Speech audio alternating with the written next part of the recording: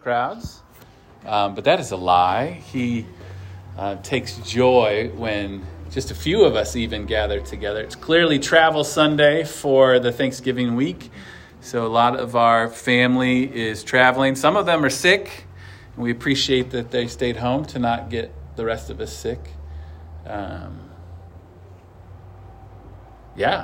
So Chris, come on up. We're going to read. We're traveling this week. Really excited. Dr. Dave Hansen will be preaching next week here at Reservoir. He's the most often Thanksgiving weekend preacher.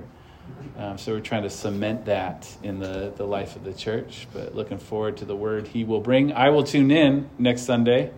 So I'll be watching Overlording. And I can tie into the Ring camera. So if I hear something a little heretical, you'll hear the voice of God say, no. That would be hilarious. I would totally do it. But I trust Dave, so that's good. So turning your Bibles, we're in Luke 23. We're almost to the end of the Gospel of Luke, which we've been studying this year. And so we'll finish that first week in December. Looking forward to close it out. But we get to the pivotal moment today in the crucifixion of Christ. If you have the YouVersion Bible app, you can find in their events section, Reservoir Church, all the notes and scripture will be there for you. The scripture will be on the screen, or you can sit and just listen and hear it as Chris reads and prays for us this morning. Go for it, boss.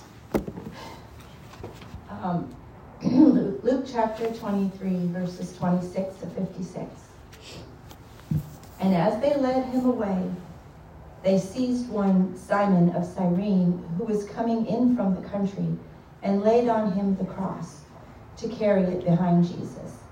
And there followed him a great multitude of the people, and of women who were mourning and lamenting for him. But turning to them, Jesus said, Daughters of Jerusalem, do not weep for me, but weep for yourselves and for your children. For behold, the days are coming when they will say, Blessed are the barren, and the wombs that never bore, and the breasts that never nursed. Then they will begin to say to the mountains, Fall on us, and to the hills, cover us. For if they do these things when the wood is green, what will happen when it is dry? 2 others, who were criminals, were led away to be put to death with him. And when they came to the place that is called the Skull, there they crucified him, and the criminals, one on his right and one on his left. And Jesus said, Father, forgive them, for they know not what they do. And they cast lots to divide his garments. And the people stood by watching. But the rulers scoffed at him, saying, He saved others, let him save himself, if he is the Christ of God, his chosen one. The soldiers also mocked him, coming up and offering him sour wine, and saying, If you are the King of Jews, save yourself. There was also an inscription over him, This is the King of the Jews. One of the criminals who were hanged railed at him, saying, Are you not the Christ? Save yourself and us. But the other rebuked him, saying, Do you not fear God, since you are under the same sentence of condemnation? And we indeed justly, for we are receiving the due reward of our deeds, but this man has done nothing wrong. And he said, Jesus, remember me when you come into your kingdom. And he said to him, Truly, I say to you, today you will be with me in paradise.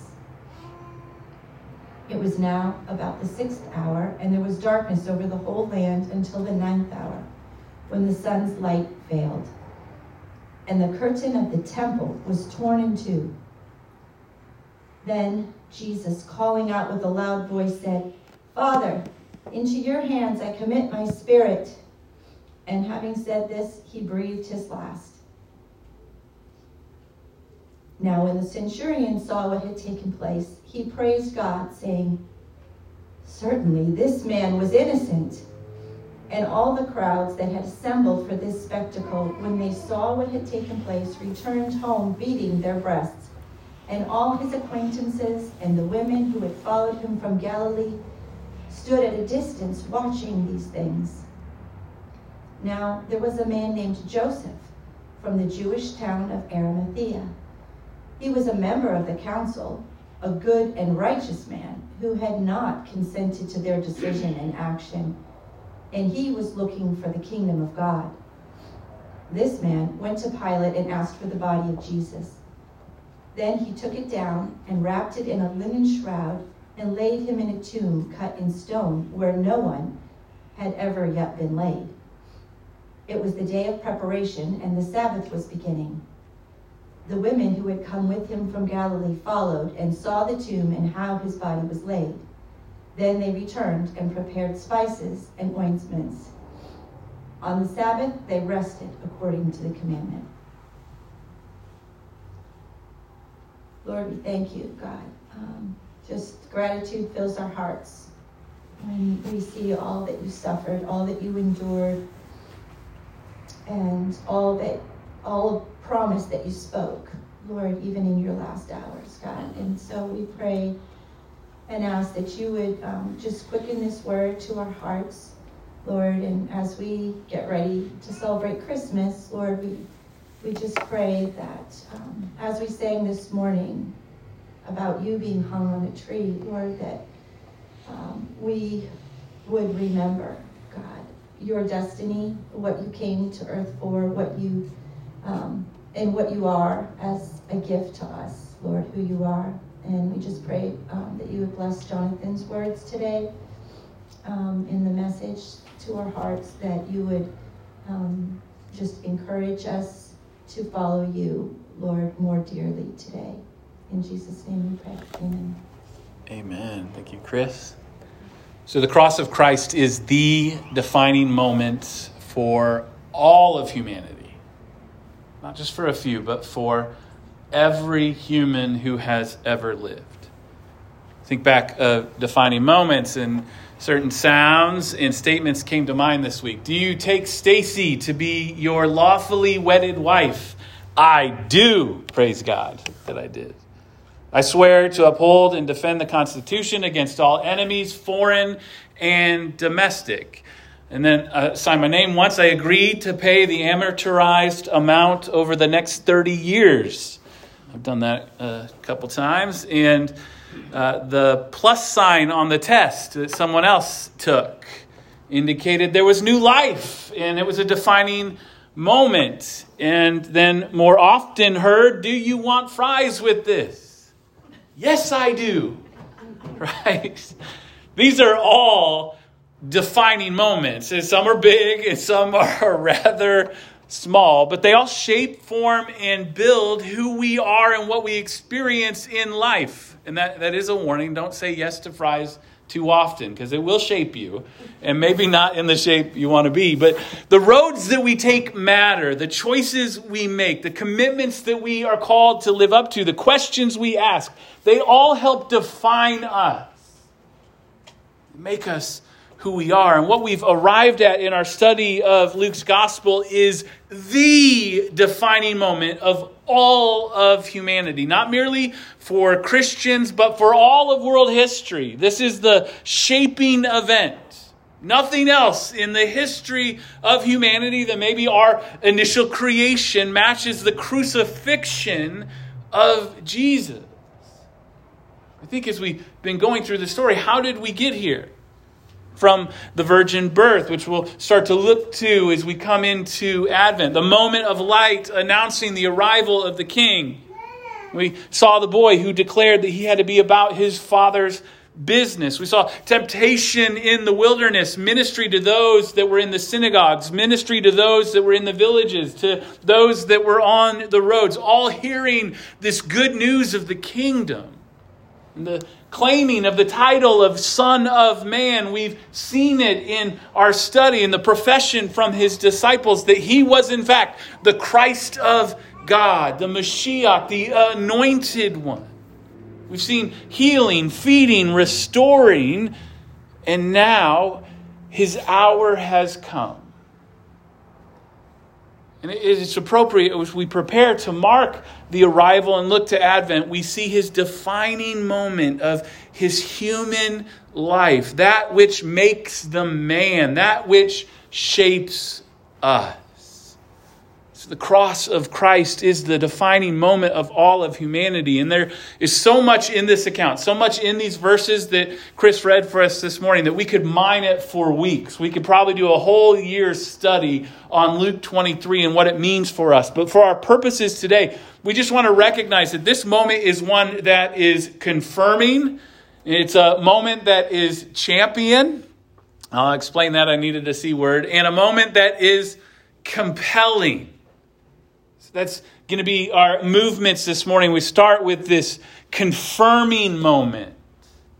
And we look at this situation in the death of Christ and we wonder, well, what could it possibly be confirming? How can it possibly be something that puts things to rest for us? But Jesus has been put on trial. We've seen this, right? The religious elite that of that day thought that he had too great of an impact, and they sensed their control kind of slipping away from the people, so they sought to kill him. They sought to rid themselves of this prophet. And Judas turned on Jesus, and he leads the temple guard into the garden, and he then faces the religious council. He goes before the governor Pilate. He goes before this puppet king Herod, and while there was no guilt to be found in him, the crowd still demanded his death.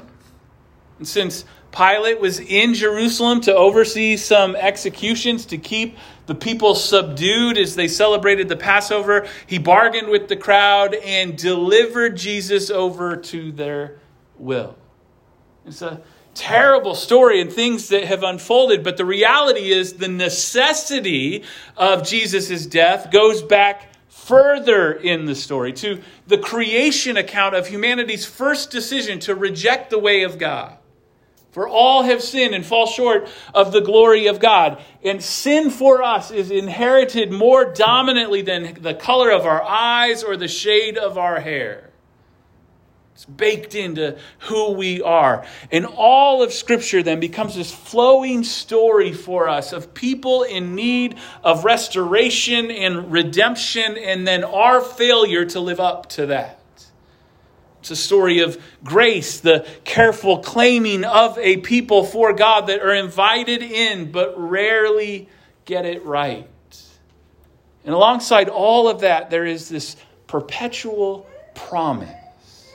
The promise of a Messiah, the Christ that will come and make things right, forgiving people for their sins and reigning over the expanse of the universe forever. And so there's been this anticipation for the Anointed One. We've seen it before, and we see it here in Joseph of Arimathea. There are many who lived looking for the kingdom of God.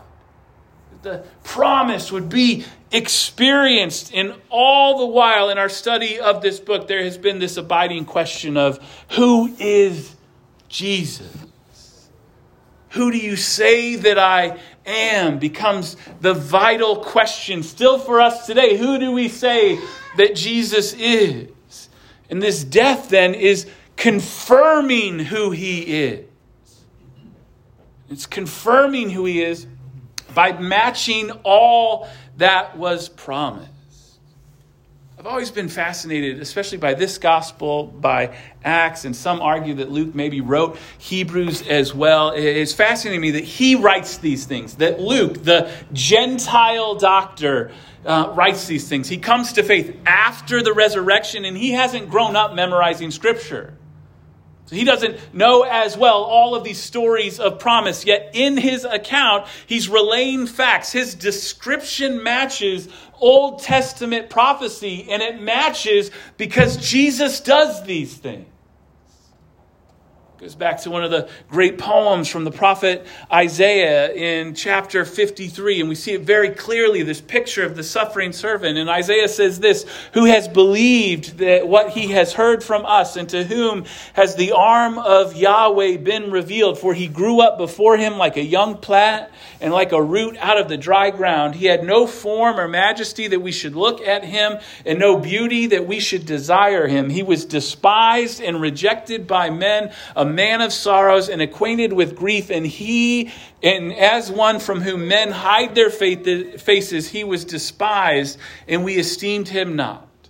Surely he was borne our griefs and carried our sorrows, yet we esteemed him stricken, smitten by God, and afflicted.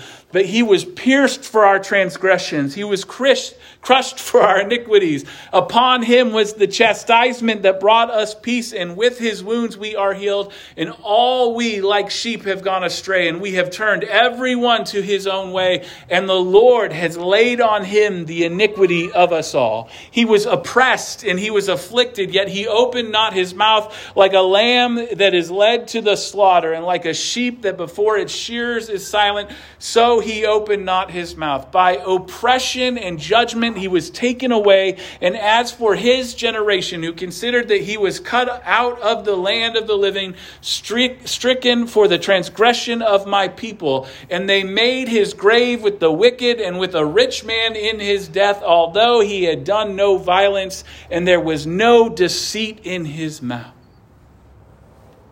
The one to be numbered among the transgressors, to be hung with criminals. This is a promise of who Jesus is, the suffering servant that will resolve the wrath of God against sin. You see it in Psalm 22, a psalm of David. My God, why have you forsaken me? The words that Jesus declares from the cross. Why are you so far from saving me from the words of my groaning? Oh my God, I cry by day, but you do not answer, and by night, but I find no rest. Yet you are holy, enthroned on the praises of Israel. In you our fathers trusted. They trusted and you delivered them. To you they cried and were rescued. In you they trusted and were not put to shame. But I am a worm and not a man, scorned by mankind and despised by the people. All who see me mock me. They make mouths at me. They wag their heads. He trusts the Lord. Let him deliver him. Let him rescue him, for he delights in the Lord. Yet you are he who took me from the womb. You made me trust you at my mother's breast. On you was I cast from my birth, and from my mother's womb you have been my God. Be not far from me, for trouble is near, and there is none to help. Many bulls encompass me. Strong bulls of Bashan surround me. They open wide their mouths at me like a ravening and roaring lion. I am poured out like water, and all my bones are out of joint. My heart is like wax. It is melted within my breast. My strength is dried up like a potsherd, and my tongue sticks to my jaws. You lay me in the dust of death. For dogs encompass me, a company of evildoers encircle me. They have pierced my hands and feet. I can count all my bones. They stare and gloat over me. They divide my garments among them. For my clothing they cast lots. Confirming who Jesus is, that he is the one that is promised, that trusts the Lord, that is called and anointed by the Lord to solve the sin of his people. And we could spend ages highlighting the things of promise that Jesus actually fulfills. But just in these 30 verses of Luke, we see that he is the Christ. He's the Messiah, and this was the way it was actually meant to be. He had to take on suffering that was not his own. He had to take on punishment that we deserved. So the cross is confirming. But more than just matching promise, the cross actually produces something miraculous, something that is defining for us. And this is the champion moment. Now, just seeing this account, any level-headed person would not jump to the idea that this in itself, seeing what is happening, is actually winning, right? Because here, the hoped-for king is being slaughtered. This is seen as a loss. But in the divine redemptive plan, victory actually comes through what looks like defeat. Through sacrifice, through giving over of himself. And since I couldn't come up with a C word that means justification, and Iona has evangelistically been using among her friends the old Carmen song, The Champion. You remember this? Hold on, Julie. I'm going to play a big portion this morning for you. But I love it because Iona, the 7th grader, is like playing it for all her friends. I'm like, you're either going to give them nightmares or draw them to Christ, which I love. So this is great. So champion is our word for this moment of what is happening, of where victory is actually coming through. And as cheesy as it is, it's the truth of how things actually went down. And so, how many of you have actually heard this song? The champion, yeah, everybody grew up. This came out in 1987, so Becca's like, I've never heard it. You haven't heard it? Oh, I'm saving some of you millennials. This is good. Sing it, Jonathan. So it starts off very poetically, and Carmen's like, in the vast expanse of timeless place, where silence ruled the outer space, ominously towering it stood, the symbol of a spirit war. He's talking about the stadium that's being built between the one named Lucifer and the morning star, the ultimate good. And I'm getting into the voice too. Enveloped by 1 trillion planets, clean as lightning and hard as granite, a cosmic coliseum would host the end of the war between the Lord of sin and death and the omnipotent creator of man's first breath, who will decide who forever will be the champion. And then we're going to play the battle for you. Listen.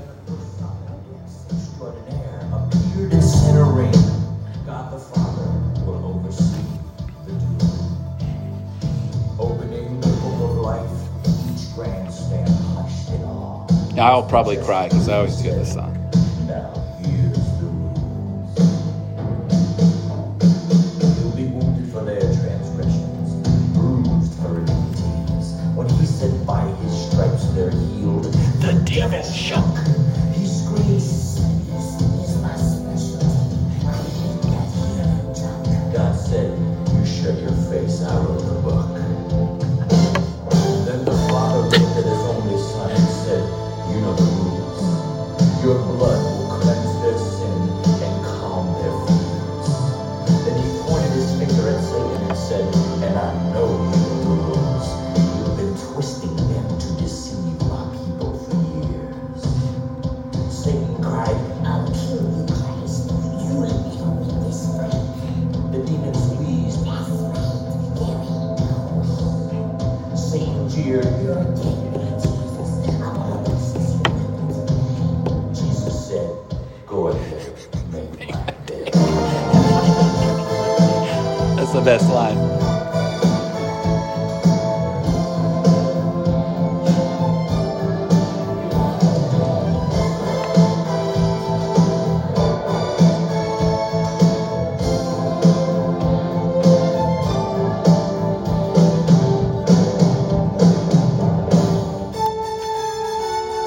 The bell, the crowd, the fight was on, and the devil leaped in fury.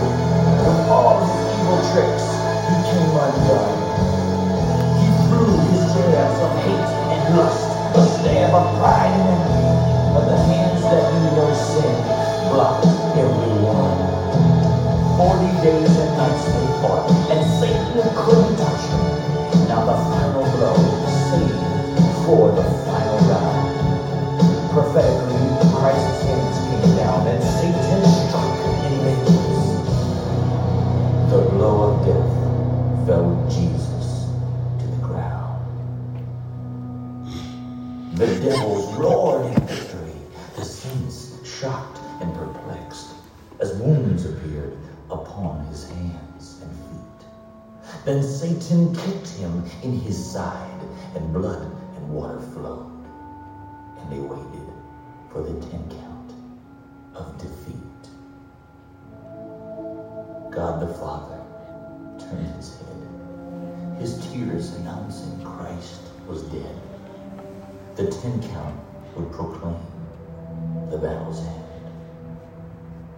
Then Satan trembled through his sweat in unexpected horror. Yet, as God started to count by saying, 10, 9, 8, 7, 6, 5, 4, 2, 1.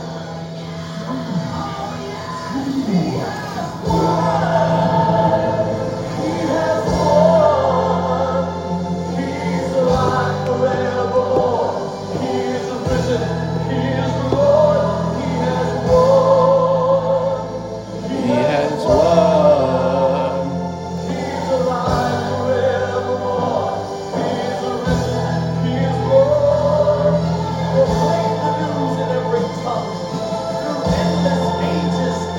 beyond. Let it be voiced from mountains, loud and strong. Captivity has been set free. Salvation walk for you and me. Cause Satan is defeated, and Jesus is the champion. Okay. So you get a sense of it. A little cheesy. It's 8 minutes and 40 seconds long. So you should listen to the video yourself. How many of you acted that out in drama at church growing up? Or saw it live? I've seen that live from Carmen. Yeah.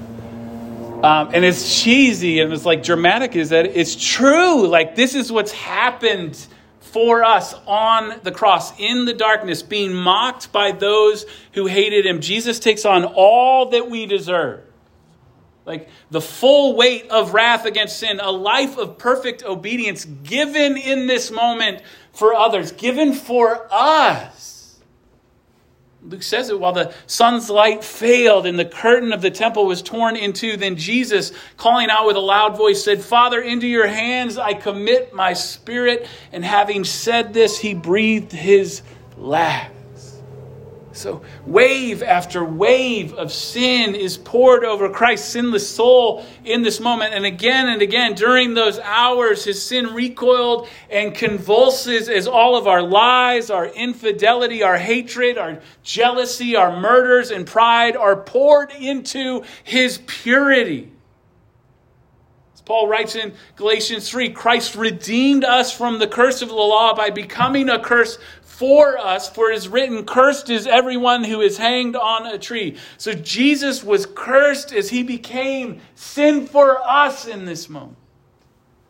His body broken for you, his blood to shed to establish a new covenant with you. As one writer says, the rending of the curtain means that access to God is granted to believers through the death of Jesus, and also symbolizes that the old covenant, the Levitical priesthood and the temple have come to an end. Now believers, as the letter to the Hebrews teaches, have bold access to God through the death of Jesus as their great high priest.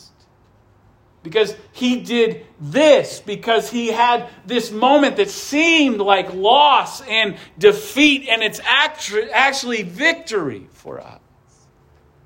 And it's defining for all who believe. This death actually becomes yours. This satisfaction of the penalty of sin is yours. His righteousness is made yours through his substitutionary death for you. And then we can sing like the old hymn, my faith has found a resting place. From guilt my soul is freed. I trust the ever-living one. His wounds for me shall plead. I need no other argument. I need no other plea. It is enough that Jesus died and that he died for me. Enough for me that Jesus saves. This end my fear and doubt. A sinful soul, I come to him. He'll never cast me out. He gives up his spirit to the Father and everything changes in that moment. How many of you have seen the show Loki? Right? And it's Marvel Universe's attempt to make sense of the multiverse and how it works. And I'm excited for season 2 to see where they go. But if you've watched that show, you know there's this timeline that's going. And when a variant, somebody who's doing stuff off script, acts, then a new timeline is formed and something changes. And it would erupt out of that. And at the end, total spoiler, the variants prevail and the timeline is just busted into a million pieces, and there's tons of different timelines, which says frees the writers of Marvel to write whatever they want outside of canon of their storyline. But when Jesus dies on the cross, the timeline of humanity shifts. And it changes. Where they're headed is no longer the path that we are on, and it changes direction, and it sails now to redemption. One pastor says, in one sense, the whole storyline of the Bible has been about the tragic consequences of a separation between God and man and God's plan to put an end to it. And here, at the moment of Jesus' death, that plan of redemption comes to its fulfillment. The barrier is removed. The curtain is torn. And for the first time since Eden, man is welcomed again into the presence of God. So the champion, our King, our Savior and Lord, he is who he said he was, and he accomplished what he promised to do. And this means that, friends, you in Christ are rescued. You are ransomed out of the grave to have life and purpose and pleasure in him. And on the cross, he sees you personally taking on your sin, your burden that is too heavy to bear. Jesus takes.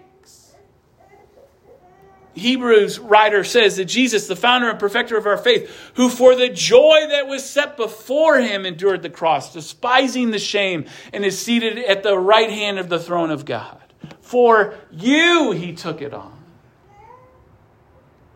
C.S. Lewis in his book, The Four Loves, says, he creates the universe already foreseen, or should we say seen, for there are no tenses in God, the buzzing cloud of flies about the cross. The flayed back pressed against the uneven stake, the nails driven through the medial nerves, the repeated incipient suffocation as the body droops, the repeated torture of back and arms as it is time after time for breath's sake hitched up. If I may dare the biological image, God is a host who deliberately creates his own parasites, causes us to be that we may exploit and take advantage of him. Herein is love. This is the diagram of love himself, the inventor of all loves. And from the moment when he said, let there be light, he understood that he would take this experience of the cross on for you. So this moment is confirming. It's a champion moment because victory is won, and it's all of it is meant to be a compelling moment.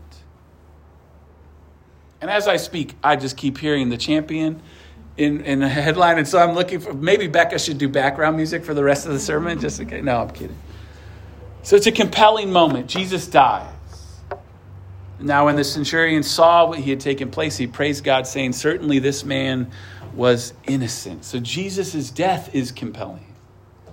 We see it in the response of those that witnessed it. The crowd leaves, beating their chests in regret. The centurion calls Jesus the righteous one. He says that he's surely innocent. Joseph of Arimathea will risk his status and role in the Sanhedrin to care for the body of his Savior, a body that typically would just be thrown into the ash heap. But beyond the witnesses of that day, this death is compelling because it's unique among all patterns of faith. Like, Christianity doesn't stand as an equal among other ways of believing in our world, but it stands above them because every other way of believing, it is either the self that arrives at bliss or it's some actions of the individual that appease a deity. But only here in Christ does God actually lower himself and give himself for us. Like that day, all of humanity is going to fall into one of two categories. We are all one of two criminals on the cross. We can join with the rulers and mock Jesus, using the breaths that we have of agony in our struggle and experience to scoff at Jesus. To say, how ridiculous, he can't even save himself. How ridiculous, these Christians, they can't even live a good life as the world has defined it.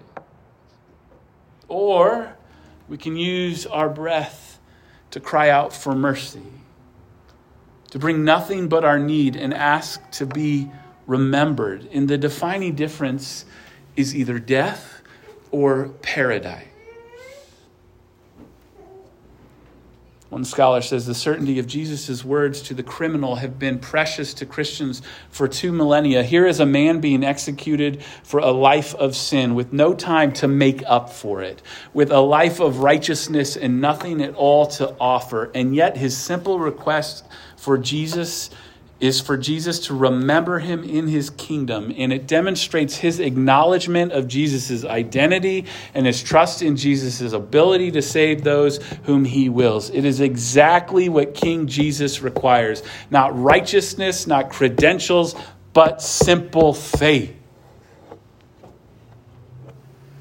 And we're entering into a really weird season, because all our friends are going to have Elf on the Shelf. And, if you have Elf on the Shelf, you need to go under church discipline. So we'll talk about it if you want to confess it and get it out of your house. But do you know what it is? So it's an elf that people put on a shelf to get their kids to behave, because he's going to tell Santa if they've been naughty or nice, right?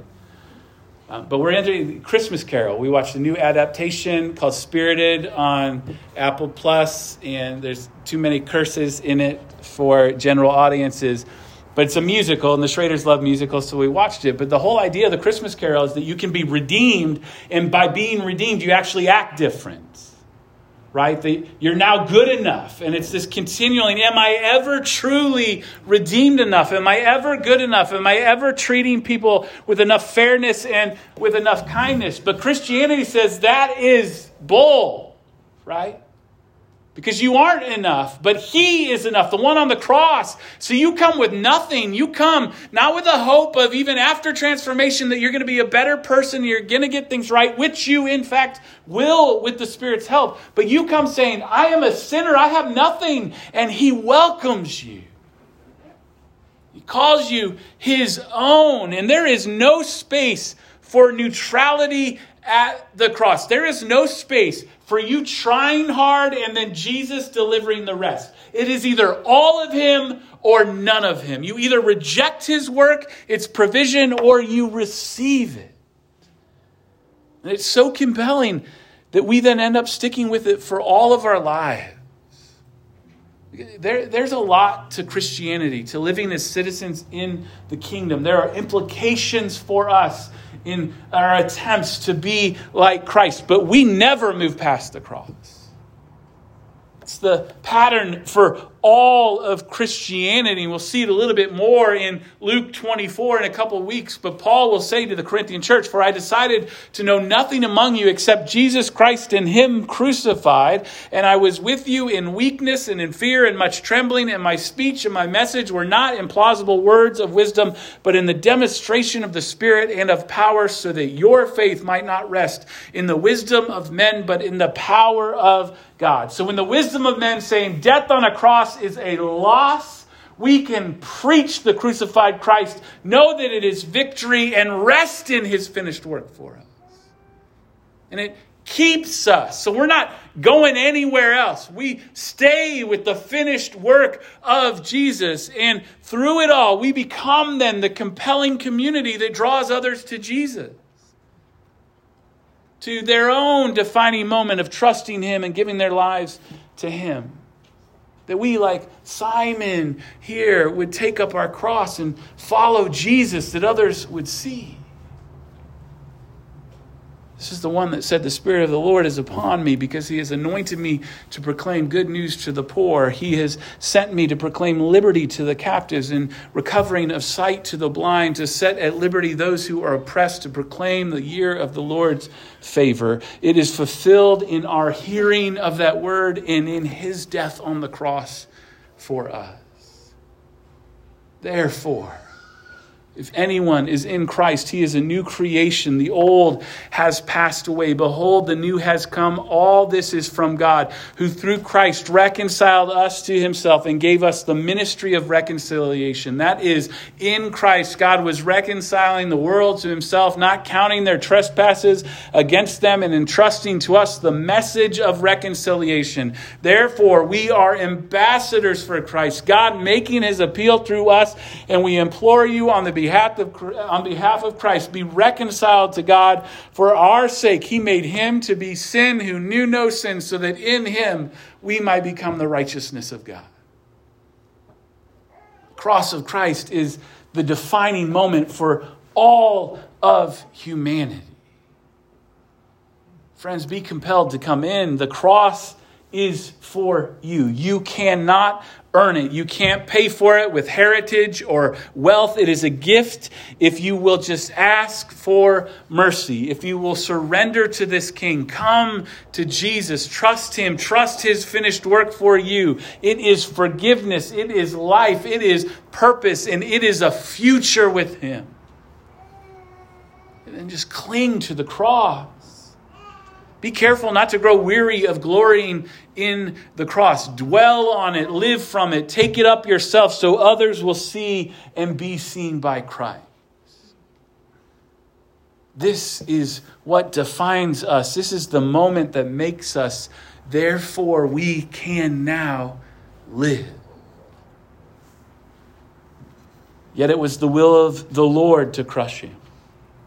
He has put him to grief. When his soul makes an offering for guilt, he shall see his offspring. He shall prolong his days. The will of the Lord shall prosper in his hand. Out of the anguish of his soul, he shall see and be satisfied. By his knowledge shall the righteous one, my servant, make many to be accounted righteous, and he shall bear their iniquities. Therefore I will divide him a portion with the many, and he shall divide the spoil with the strong, because he poured out his soul to death and was numbered with the transgressors, yet he bore the sin of many and makes intercession for the transgressors. This is our moment.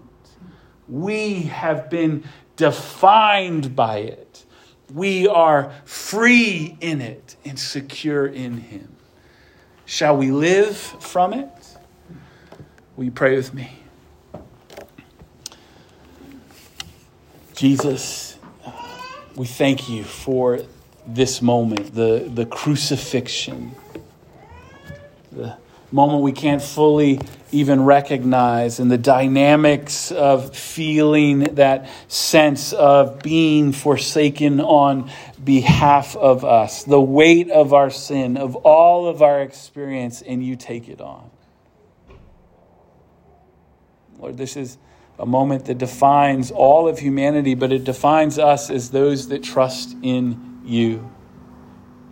Because this work has been accomplished, because victory has been won. We have salvation. We have justification in you.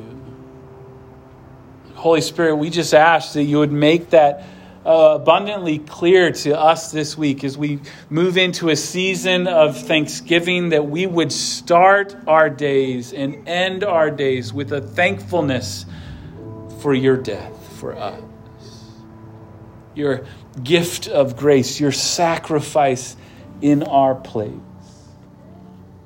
That we would be a transformed people, that ourselves would become a compelling story of your redeeming work. That many more would be added to our number, and that you would be glorified. In Jesus' name, amen.